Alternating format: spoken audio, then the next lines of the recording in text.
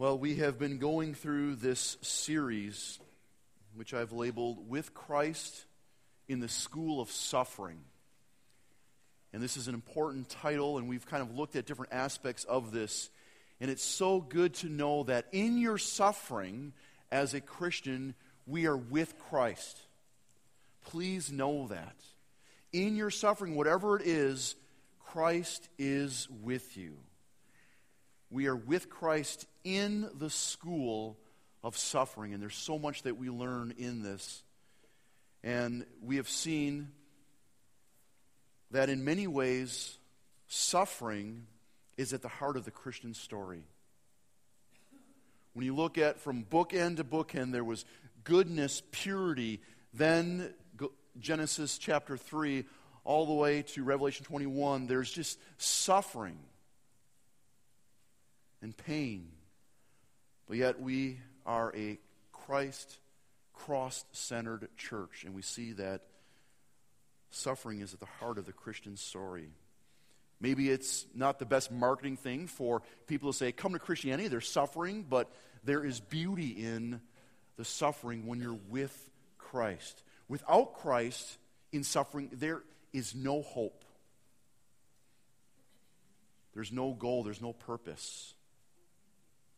So when your world falls apart, know that Christ is with you. And my example is this here. We feel like life is this puzzle. It's not a box of chocolates today, but it's this puzzle, and we shake it and we wonder, okay, Lord, put it together, and then you open it up. This is one of my kids' puzzles. Oh, it's not together. And you think, okay, why is this? Why do I have this pain and suffering? And you shake it again and you think, okay, Lord, now it's going to happen. Now I'm a Christian. For sure it'll be together. You shake the puzzle, you look inside and you go, oh, it's not together. The pieces don't seem to put together. And then you realize, oh, well, first of all, the puzzle itself is bigger than the box can contain.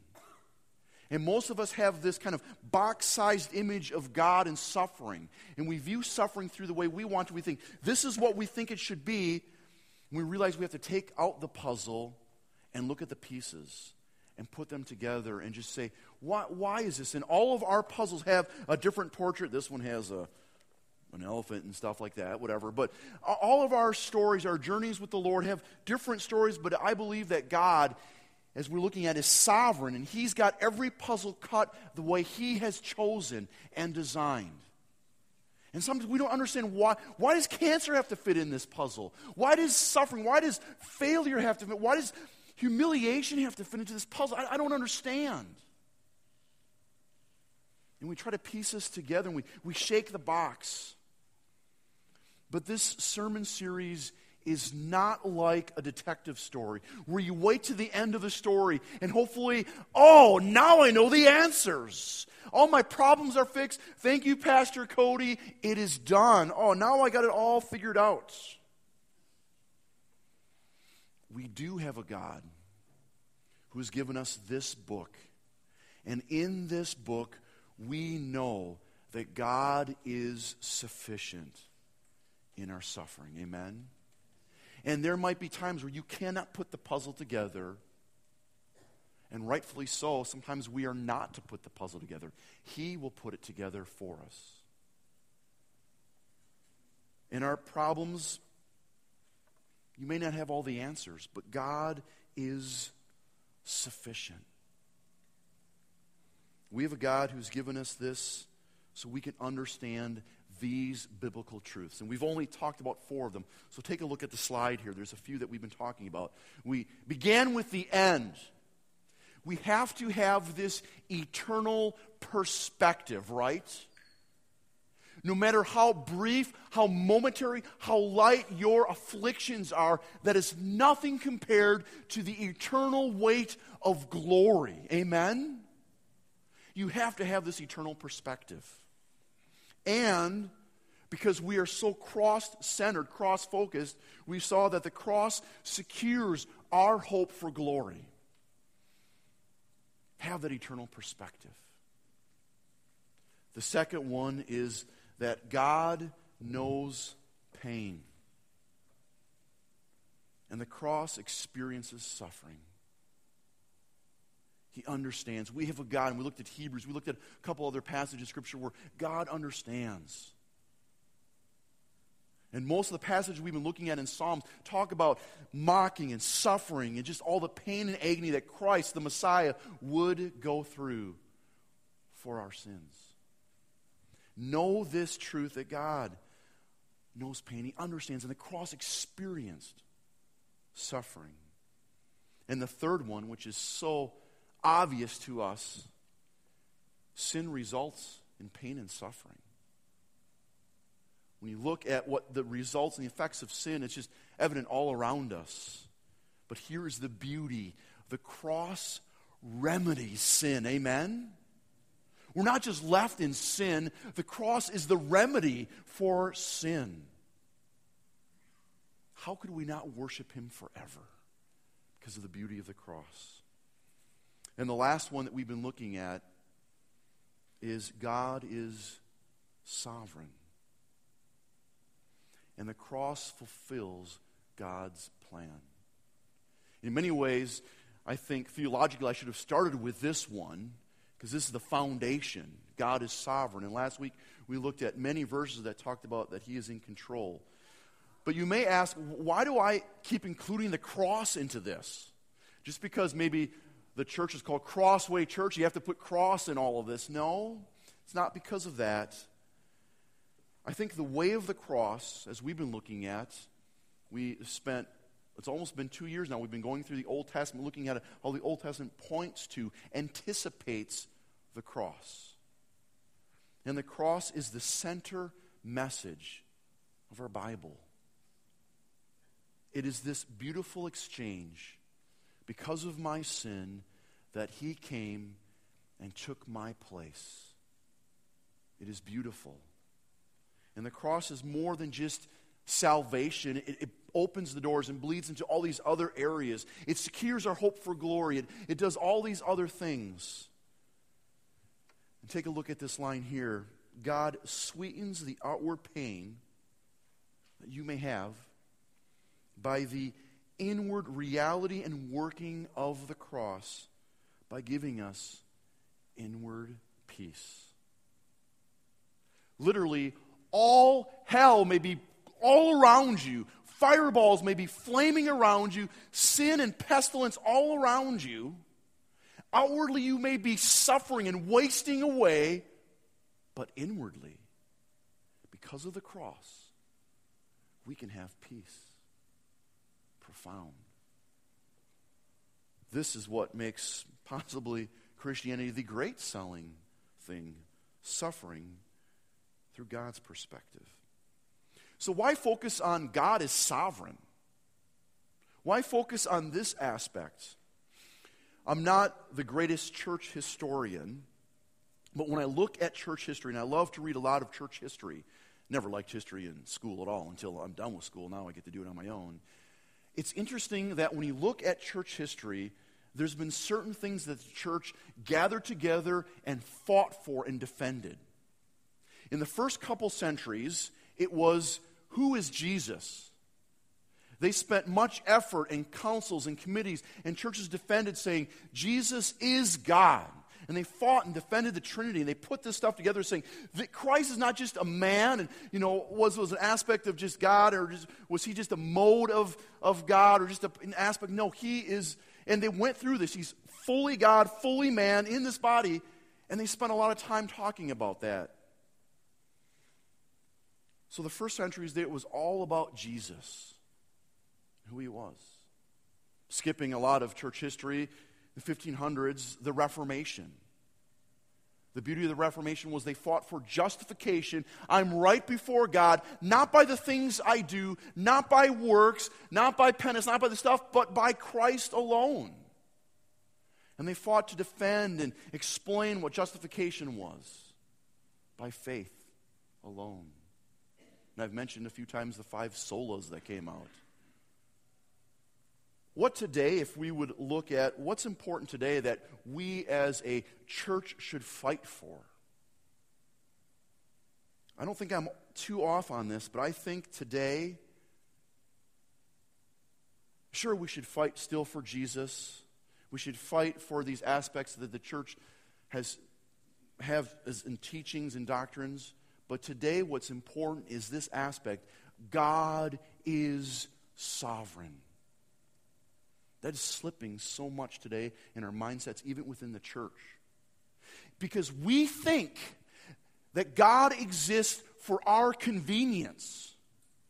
When in reality, when you read this, we realize that we exist for His glory.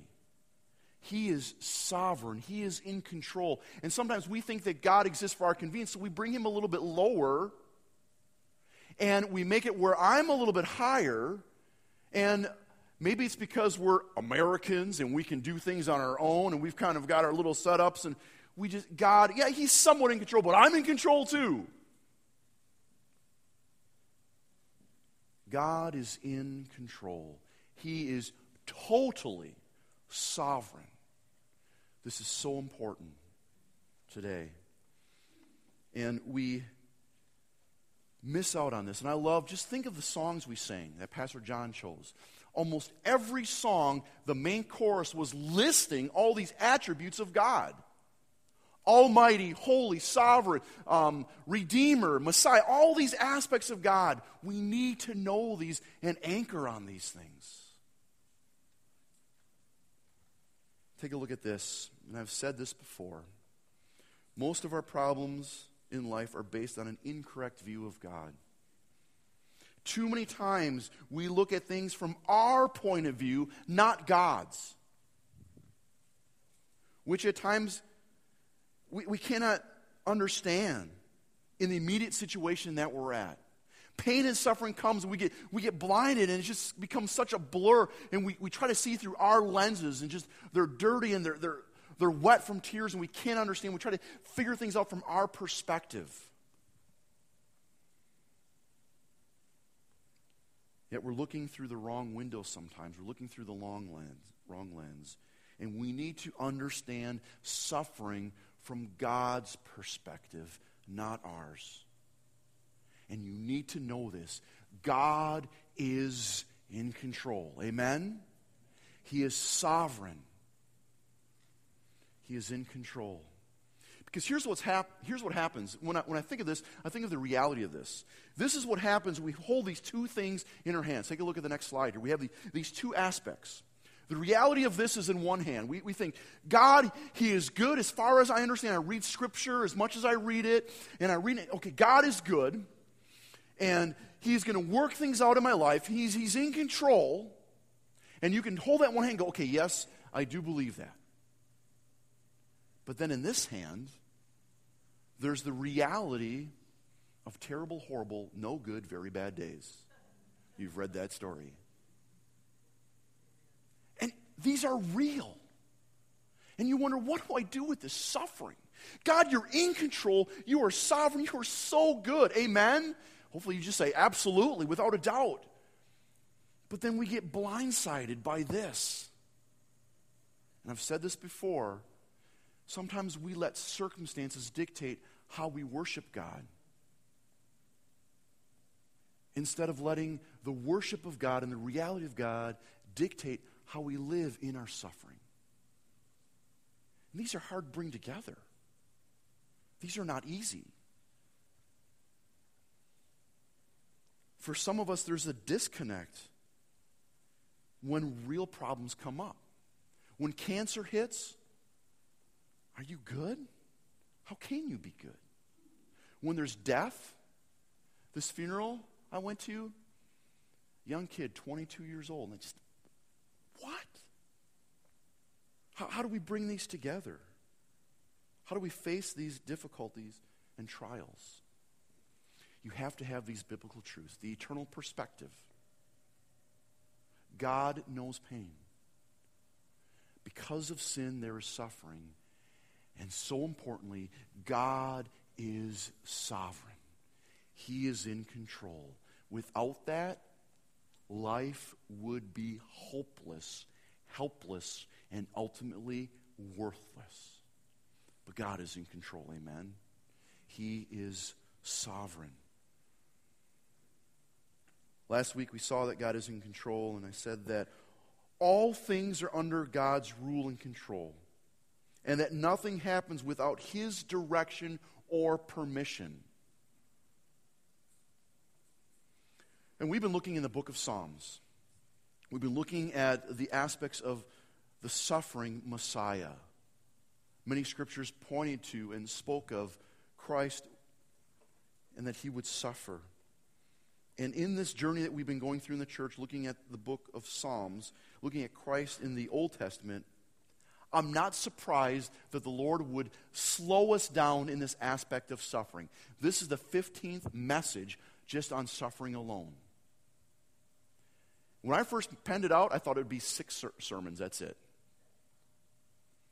But God is sovereign, and it is. I sit back and I pray for each of you individually, and I realize, and I've talked with some of you about these messages, and this has been a very healing and important series to look at suffering from God's perspective. Amen? Because it's going to be true. Either you're going to enter suffering, or you're in the seat of suffering, or you're just done with suffering. One of those 3 things, no matter what, is in your life right now. Maybe all 3 of them. Why me, O Lord, right? But you need to know these biblical truths. And Scripture screams out to those in suffering that God is in control. He is in control. And He has brought healing to us as we've gone through these passages. So take your Bibles and let's look at Psalm 69. If you don't have a Bible, just put your hand up. We've got a couple Bibles in the back. Psalm 69. Like many of the passages that we have looked at, Psalm 22 and others, this passage speaks of Christ. And maybe the first readers, when they first read this or would sing this, or they would think of David and his sufferings, they maybe didn't realize that this spoke of Christ, the Messiah, yet some of them did. We see clearly in the New Testament Jesus, his use of these Psalms. Other biblical writers apply these to Christ. In fact, Psalm 69 is quoted so much in the New Testament. It's the second most quoted Psalms in all of the New Testament, next to Psalm 110. This psalm is quoted often in the New Testament. So I would love to, you know me, I'd love to take hours and just rip through this and just sink into this. But let me just give you a brief overview of this psalm. Let's just read the first couple of verses. Save me, O God, for the waters have come up to my neck. I sink in the miry depths where there is no foothold. I've come to the deep waters. The floods engulf me. I am worn out, calling for help. My throat is parched. My eyes fail, looking for my God. How many of you have ever felt that this past year? How many have felt just like, God, where are you? This past Thursday at this funeral, I thought, I'm done crying. I don't want to do this anymore. But more tears came out. Like, where are they coming from? Stop this. And just the ache in my heart, I just, why? And I had to share, and I was like, I'm not going to be able to share. My throat is parched. I'm wore out. Suffering is real. It is not a sin to grieve. Please remember that. I mainly speak to the guys like me who have a chest like me. I don't need this stuff. I don't need to suffer. It is not a sin to grieve, to be in misery. So this passage just pens out some great stuff, and great misery and distress. We see the author saying, I need help. John 15 speaks of this part. Then 6 through 13. I was put here, basically saying, because, and all this stuff is happening because I have a desire to see God's glory and honor vindicated. And verse 9 is huge in this section. Verse 9 is all about bringing praise and glory to God in the situation. And that's my prayer for you. And it might be that someday when I visit you in the hospital and you are weak and feeble and you can't do it anymore, I may sit next to you, I may hold your hand. Not that I have to hold your hand, don't worry guys, it's not that way. But I may sit with you, cry with you. But I will say, God is sufficient. He's in control. God is good. And my prayer will be as this, that the Lord will be so glorified in this that will bring peace to your soul wherever you're at.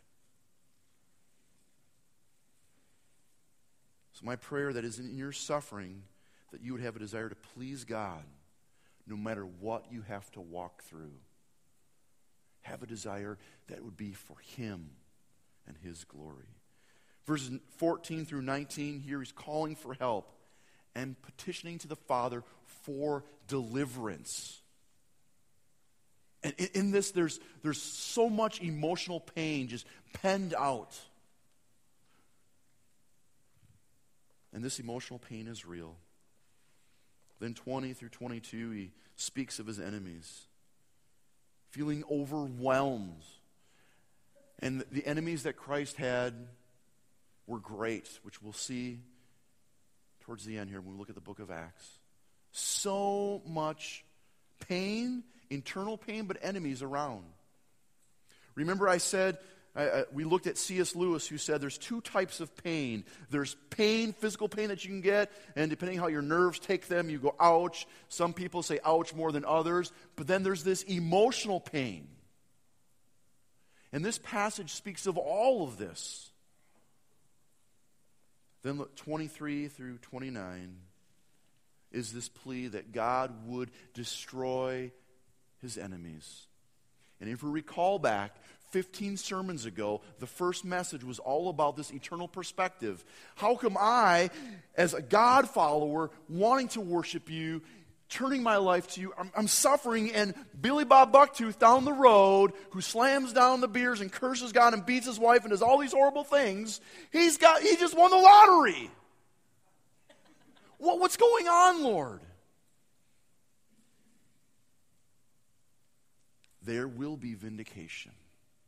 The eternal perspective, the wicked will have their way, amen? And so will God's children. So here he cries out, destroy the enemies. And then 30 through 34, like many of the Psalms, there is a switch. And my prayer is this: in my suffering, in your suffering, you would follow this pattern that David and many of the writers of the Psalms have. They speak real truth. This stinks. I'm suffering. Where are you? I can't see you. What is going on? And most of the time it's towards the end where they say, I will praise you, yet I will hope in you. You are sovereign, and I will trust you. And here in the end, there is hope, salvation, and deliverance in our God. Thanking God. And his confidence is not in his own strength or the circumstances, but his confidence is in the Lord. Because he is sovereign. In the last part, he speaks and says, all creation join me and praise the Lord. He is in control. Here is the cry of a soul suffering, longing for healing, longing for things to work out. And I know that some of you, life is okay. You're retired. You're kind of coasting along. But outside of your life, you have grandchildren that suffer. You have family members that things are not right. And you may not have physical pain right now, but you know that there's pain and suffering around you. And you may echo many of the Psalms that you read. And my prayer is that you live as this passage David wrote. Live a life of devotion, clinging to, knowing that God is in control and wanting to bring praise to him in this situation. So this passage, like many, come from David's hand. They come from his human experience. When you read this, you go, oh, I can see this happening, Dave. Oh, we can even connect stories. We read back in some of the passages in the Old Testament, you go, oh, that was what was happening to David at this time. We see this. We see that he went through pain and suffering. Yet as we have gone through some of these Psalms, we see that David is a representation of God. And we see this, like in other passages in the Psalms, this is not exclusive to David alone. Some people would like to read this passage and go, well, this is only for David because he wrote it. But we've been going through the Old Testament, and we've been seeing that the Old Testament points to, anticipates in a beautiful way, and at times in a sorrowful way, Christ. And this, like many of the Psalms, speak of not just exclusively David alone, for it comes from his experiences, but David is the holder in the office of the king and of the future Messiah. And this passage both is a literal and predictive passage of Jesus. At first we don't see that, but when we see and read the Gospels, and this passage quoted often in the New Testament, we realize this speaks of Christ. His pain and suffering was real. Agony.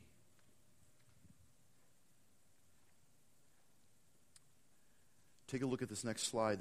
This comes from the experience of David, the holder in office, I just said, of the future Messiah. But this is both a literal and predictive passage of Jesus. It may not, at times, some of these passages were not read as prophecy. Some were, because they anticipated liberation and freedom. But the disciples saw this in Jesus. When they saw him and heard him saying, this is my Father's house, they quickly said, oh, this speaks of, and they quoted this passage. Others quoted this passage saying, oh, this was predicted when the Messiah would come. In the suffering and pain, yet focus on Christ. David's words were foreshadowing Christ's words and actions and trust in the Lord. We see this in different passages, John chapter 2, John 15, Romans 15, and Acts chapter 1. Christ's focus is God's justice, trust in the Lord, and may this bring glory to Him. Do you do that in your suffering? Man, when I suffer, I go, fix it right away. Remember a couple weeks ago, I was feeling sick. It started getting in my chest. I'm going to the doctor. Let's go. Let's get this. Doctor pat on my back. You're sick. Go home and get it out. What? No, I want something right now. May we in our suffering follow Christ's example. Lord, may you bring justice right now. Because in a lot of suffering, there is injustice. Amen? There are wicked things happening in this world. Lord, may you bring justice. May I trust you is the second one. And may you be glorified in this, even if it results in death, my death. Would you ever pray that? For me to live is Christ. Amen? To die is what? Gain. Take a look at the next slide here. Christ is one who tasted it, and he tasted suffering and humiliation and pain. He was like us, except for sin. He placed his trust in God as he grieved, suffered, and prayed because he knew that God was sovereign. Follow his example. But it comes to this question, and here's where I want to think about. What does this have to do with the sovereignty of God? And here's the big question. Is God truly in control when it comes to suffering? What about cancer? Is God totally in control there? Is God totally in control when there's a suicide? Is God totally in control? These are hard questions, amen? Some of you are going, yeah, they are. What?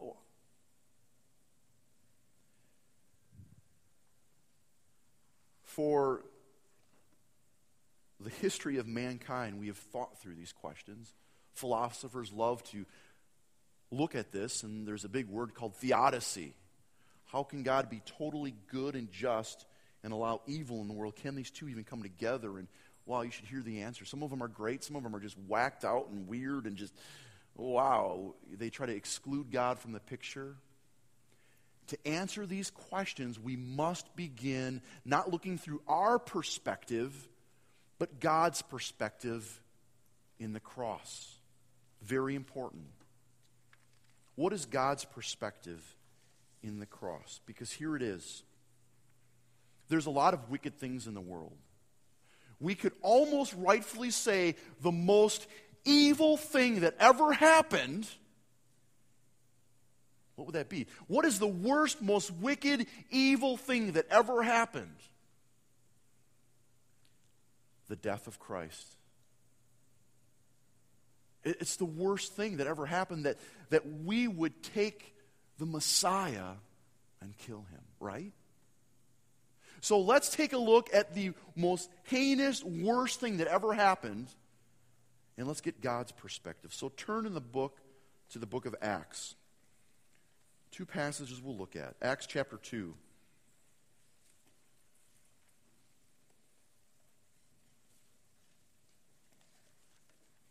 Because it would be fun to pontificate and theorize and come up with all these different ideas of, well, this is how God is sovereign in most things and all things, but when it comes to really nasty things, because God's all loving, because his love is just so great, this is so bad, well, this is where we can fudge things and move things, and it's hard. What do we do? What we need to, in our big questions, get God's perspective and see the whole counsel of God. Acts chapter 2, starting with verse 22. Men of Israel. Listen to this. Here's Peter speaking. Men of Israel, listen to this. Jesus of Nazareth was a man accredited by God to you by miracles, wonders, and signs. And all these miracles, wonders, and signs were verifying that this is God's Son, which God did among you through him, as you yourselves know. Okay? This man was handed to you by God's set purpose and foreknowledge. Peter is going, guess what? This whole cross event that happened, he used two words, look at this. God's set purpose and foreknowledge. So was God at all, God the Father, involved with the cross? Yes. Even before Jesus was born, yes. We see it in the Old Testament. We see that even before creation, the cross was thought of. So of the worst things to ever happen, the death of the God-man, Jesus, this was God's set purpose and foreknowledge. Put a big comma there. And you, even though God is totally in control, we still have human responsibility, totally, for our actions. And you, with the help of wicked men, put him to death by nailing him to the cross. In the worst thing that ever happened, God is in control. God is totally in control. Quickly, verse 24, because you know me, I love every day I wake up thinking of Good Friday and Easter, but God raised him from the dead. I love that, freeing him from the agony. Just always in the cross perspective, have that resurrection. Is God sovereign in suffering? The worst thing that ever happened, totally sovereign, totally in control. Let's look at the next passage. Turn a page or two to Acts chapter 4.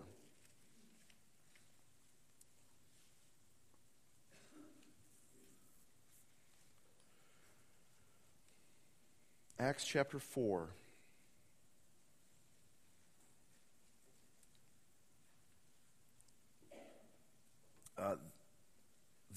I've got just written up here on the screen a few of this, but look, 4:24. And again, remember, in the Old Testament, so many times when David would pray, when others would pray, when prophets would pray, they would have peppered throughout their prayer this phrase, "O sovereign Lord, O sovereign Lord, you are totally in control." This begins with, look at verse 24. When they heard this, they raised their voices together and prayed to God. Together they did this. In one accord they did this. "Sovereign Lord," they said. So it begins with this aspect. You are totally in control. Jump down to 27. Indeed, Herod and Pontius Pilate met together with the Gentiles and the people of Israel in this city to conspire against your holy servant Jesus, whom you anointed. Here it is. They did what your power and will had decided beforehand what should happen. His plan determined beforehand. All this was in God's plan. Is God sovereign in suffering? Yes, totally. Take a look at this next slide here. God is sovereign in the worst of all evils and suffering, the death of his own Son. Like what is mentioned in Psalms and the other Psalms, Jesus was rejected, humiliated, beaten, suffered, mourned, agony. We could just fill so many words when we look at all the Psalms that talk about Christ. He suffered. These happened according to God's plan. And it turned out so good. Amen? Because of this, I have life. In your suffering, know that God is totally in control, totally sovereign for your good and his glory. Amen? God is sovereign. So in the worst pain, the worst evil, the worst death was the death of Jesus, showing that God is sovereign in suffering. This is good news for you.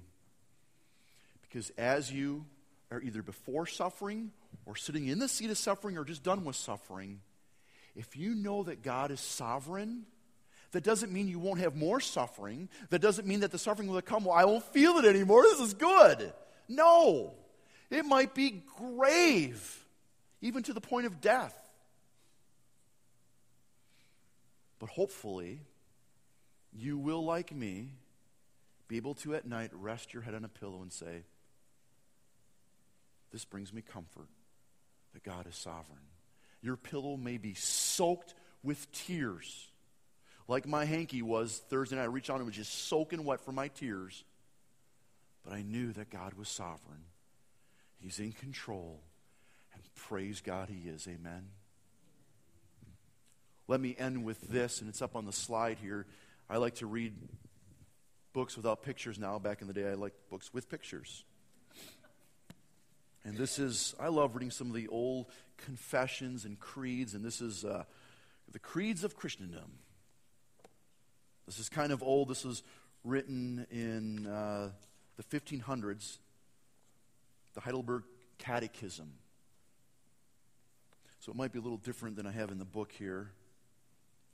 What does it profit to know that God has created and by his providence, his sovereignty, still upholds all things, All right, Pastor Cody, we just looked in Scripture. God is sovereign in suffering. What good does that have to do? I love this. Kids would have to memorize these things. That we may be patient in affliction. Think of that. When suffering comes to your door, you're not going to be patient just so you can go, I want the cure, I want the cure. Your patient comes because you know God is in control. Amen? So in your affliction, know that God is in control, and you can be patient in affliction. Thankful in prosperity. And for what is future, have good and confidence in our faithful God and Father, and that no creature shall separate us from his love. Again, you have to know, I say this over and over, memorize Romans 8. It begins with, therefore there is now no condemnation for those who are in Christ Jesus. And it ends with, what can separate us from the love of God? Life, death, angels, demons, things present, things to come? Nothing shall separate us from the love of God that is found in Christ Jesus our Lord. Nothing.